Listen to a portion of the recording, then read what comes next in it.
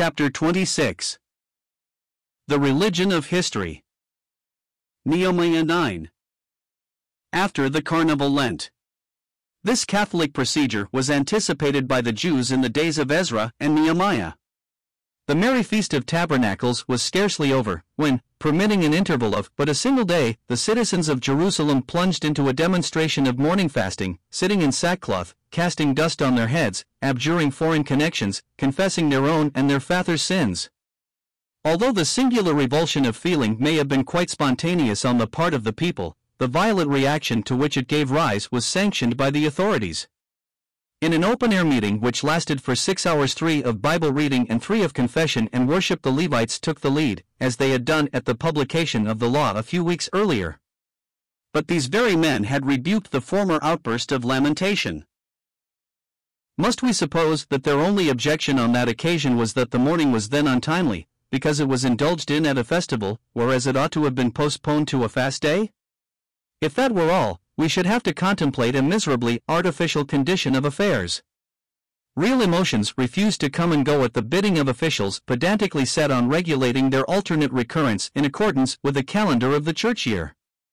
A theatrical representation of feeling may be drilled into some such orderly procession. But true feeling itself is of all things in the universe the most restive under direct orders. We must look a little deeper. The Levites had given a great spiritual reason for the restraint of grief in their wonderful utterance, "The joy of the Lord is your strength." This noble thought is not an elixir to be administered or withheld according to the recurrence of ecclesiastical dates. If it is true at all, it is eternally true. Although the application of it is not always a fact of experience, the reason for the fluctuations in our personal relations to it is not to be looked for in the almanac. It will be found in those dark passages of human life which, of their own accord, shut out the sunlight of divine gladness. There is then no absolute inconsistency in the action of the Levites. And yet perhaps they may have perceived that they had been hasty in their repression of the first outburst of grief, or at all events that they did not then see the whole truth of the matter. There was some ground for lamentation after all, and though the expression of sorrow at a festival seemed to them untimely, they were bound to admit its fitness a little later. It is to be observed that another subject was now brought under the notice of the people. The contemplation of the revelation of God's will should not produce grief. But the consideration of man's conduct cannot but lead to that result. At the reading of divine law the Jews' lamentation was rebuked, at the recital of their own history it was encouraged. Yet even here it was not to be abject and hopeless. The Levites exhorted the people to shake off the lethargy of sorrow, to stand up and bless the Lord their God. Even in the very act of confessing sin we have a special reason for praising God, because the consciousness of our guilt in His sight must heighten our appreciation of His marvelous forbearance. The Jews' confession of sin led up to a prayer which the Septuagint ascribes to Ezra. It does so, however, in a phrase that manifestly breaks the context, and thus betrays its origin in an interpolation. 233. Nevertheless, the tone of the prayer, and even its very language, remind us forcibly of the great scribe's outpouring of soul over the mixed marriages of his people recorded in Ezra 9. No one was more fitted to lead the Jews in the later act of devotion, and it is only reasonable to conclude that the work was undertaken by the one man to whose lot it would naturally fall. The prayer is very like some of the historical psalms. By pointing to the variegated picture of the history of Israel, it shows how God reveals Himself through events.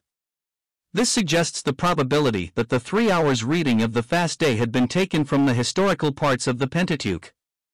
The religious teachers of Israel knew what riches of instruction were buried in the history of their nation, and they had the wisdom to unearth those treasures for the benefit of their own age. It is strange that we English have made so little use of a national history that is not a whit less providential, although it does not glitter with visible miracles. God has spoken to England as truly through the defeat of the Spanish Armada, the Puritan Wars, and the Revolution, as ever He spoke to Israel by means of the Exodus, the captivity, and the return. The arrangement and method of the prayer lend themselves to a singularly forcible presentation of its main topics, with heightening effect as it proceeds in a recapitulation of great historical landmarks. It opens with an outburst of praise to God. In saying that Jehovah is God alone, it makes more than a cold pronouncement of Jewish monotheism, it confesses the practical supremacy of God over His universe, and therefore over his people and their enemies. God is adored as the creator of heaven, and, perhaps with an allusion to the prevalent Gentile title God of heaven, as even the maker of the heaven of heavens, of that higher heaven of which the starry firmament is but the gold-sprinkled floor. There, in those far-off, unseen heights, he is adored. But earth and sea, with all that inhabit them, are also God's works. From the highest to the lowest, over great and small, he reigns supreme. This glowing expression of adoration constitutes a suitable exordium. It is right and fitting that we should approach God in the attitude of pure worship, for the moment entirely losing ourselves in the contemplation of him. This is the loftiest act of prayer, far above the selfish shriek for help in dire distress to which unspiritual men confine their utterance before God. It is also the most enlightening preparation for those lower forms of devotion that cannot be neglected so long as we are engaged on earth with our personal needs and sins, because it is necessary for us first of all to know what God is, and to be able to contemplate the thought of his being and nature, if we would understand the course of his action among men, or see our sins in the only true light, the light of his countenance. We can best trace the course of low-lying valleys from a mountain height. The primary act of adoration illumines and directs the thanksgiving, confession, and petition that follow. He who has once seen God knows how to look at the world and his own heart, without being misled by earthly glamour or personal prejudice. In tracking the course of revelation through history, the author of the prayer follows two threads. First one and then the other is uppermost, but it is the interweaving of them that gives the definite pattern of the whole picture. These are God's grace and man's sin. The method of the prayer is to bring them into view alternately, as they are illustrated in the history of Israel. The result is like a drama of several acts, and 3 scenes in each act. Although we see progress and a continuous heightening of effect, there is a startling resemblance between the successive acts, and the relative characters of the scenes remain the same throughout. In the first scene we always behold the free and generous favor of God offered to the people he condescends to bless, altogether apart from any merits or claims on their part. In the second we are forced to look at the ugly picture of Israel's ingratitude and rebellion. But this is invariably followed by a third scene, which depicts the wonderful patience and long-suffering of God, and his active aid in delivering his guilty people from the troubles they have brought on their own heads by their sins, whenever they turn to him in penitence. The recital opens where the Jews delighted to trace their origin, in Ur of the Chaldees. These returned exiles from Babylon are reminded that at the very dawn of their ancestral history the same district was the starting point. The guiding hand of God was seen in bringing up the father of the nation in that far-off tribal migration from Chaldea to Canaan. At first the divine action did not need to exhibit all the traits of grace and power that were seen later, because Abraham was not a captive. Then, too, there was no rebellion, for Abraham was faithful. Thus the first scene opens with the mild radiance of early morning. As yet there is nothing tragic on either side. The chief characteristic of this scene is its promise, and the author of the prayer anticipates some of the later scenes by interjecting a grateful recognition of the faithfulness of God in keeping his word. For thou art righteous, he says. 234. This truth is the keynote to the prayer. The thought of it is always present as an undertone, and it emerges clearly again towards the conclusion, where, however, it wears a very different garb. There we see how in view of man's sin God's righteousness inflicts chastisement.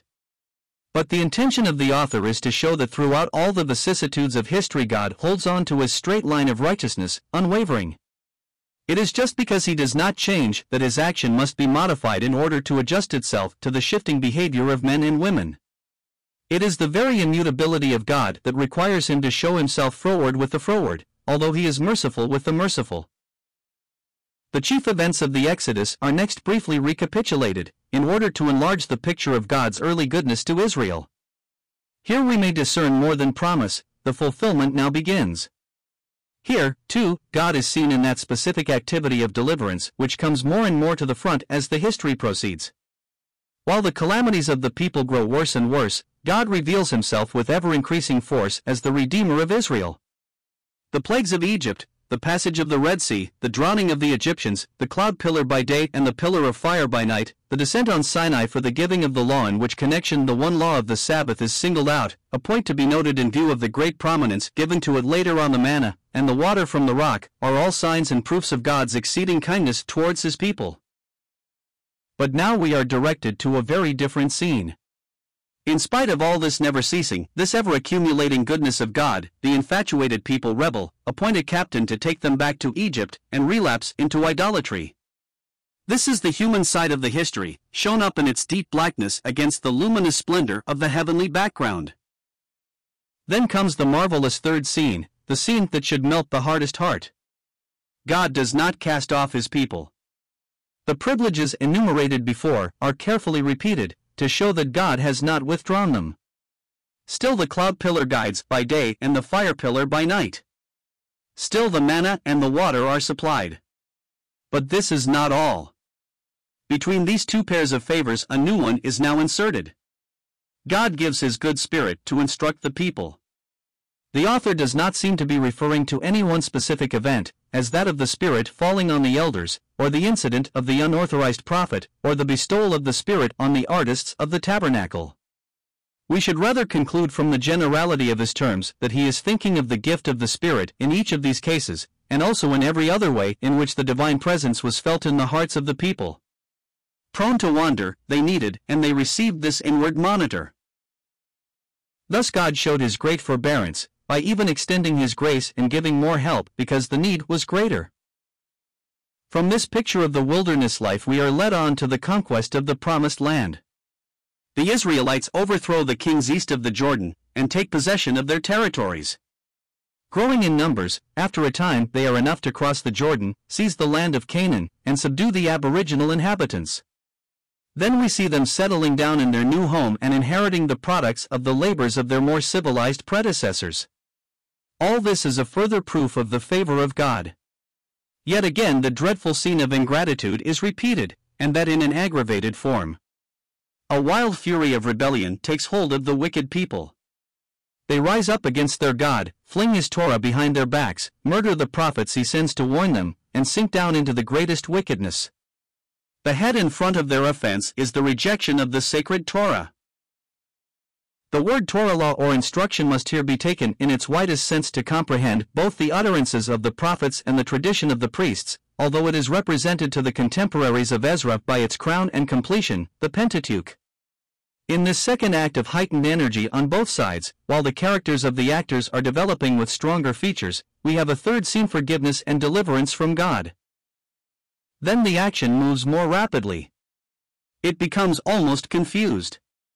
In general terms, with a few swift strokes, the author sketches a succession of similar movements. Indeed, he does little more than hint at them.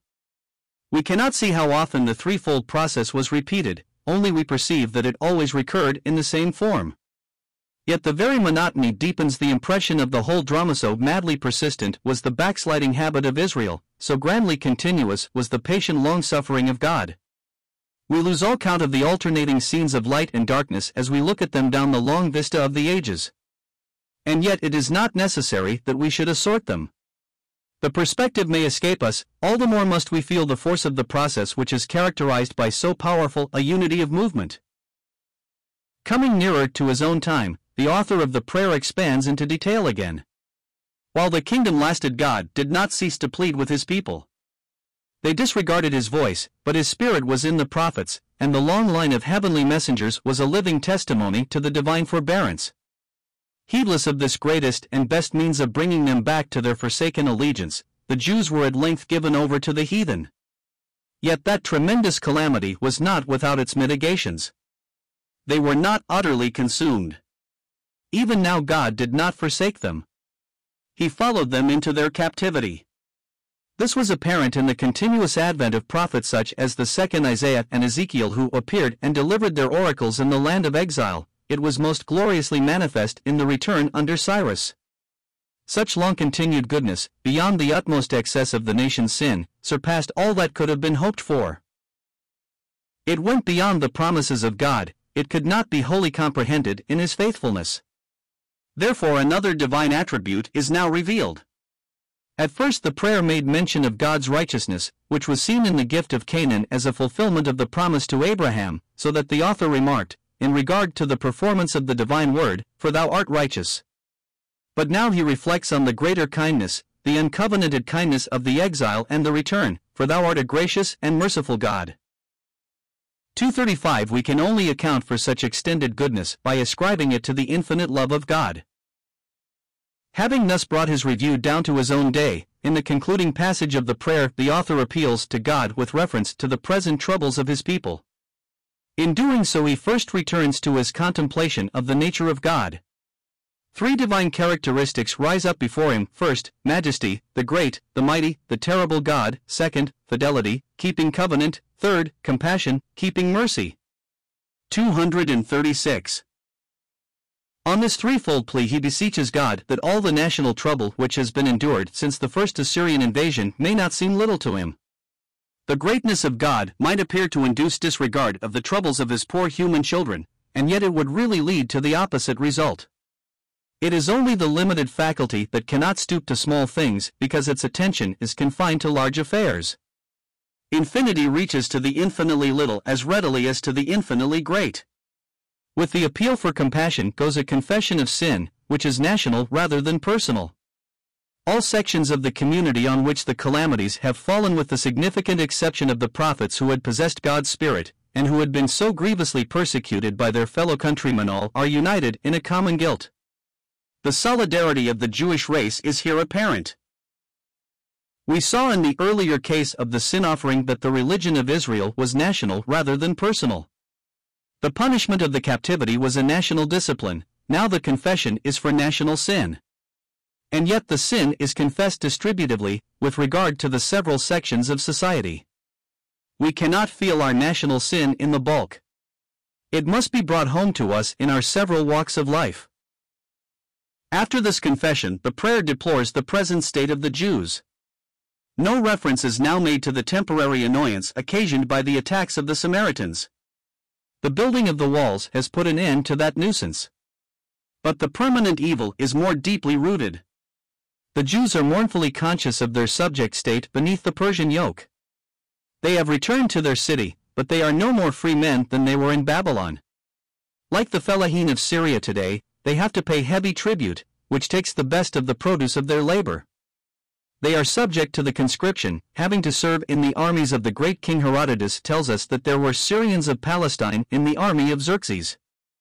237. Their cattle are seized by the officers of the government, arbitrarily, at their pleasure. Did Nehemiah know of this complaint? If so, might there not be some ground for the suspicion of the informers after all? Was that suspicion one reason for his recall to Susa? We cannot answer these questions. As to the prayer, this leaves the whole case with God. It would have been dangerous to have said more in the hearing of the spies who haunted the streets of Jerusalem. And it was needless. It is not the business of prayer to try to move the hand of God. It is enough that we lay bare our state before Him, trusting His wisdom as well as His grace, not dictating to God, but confiding in Him.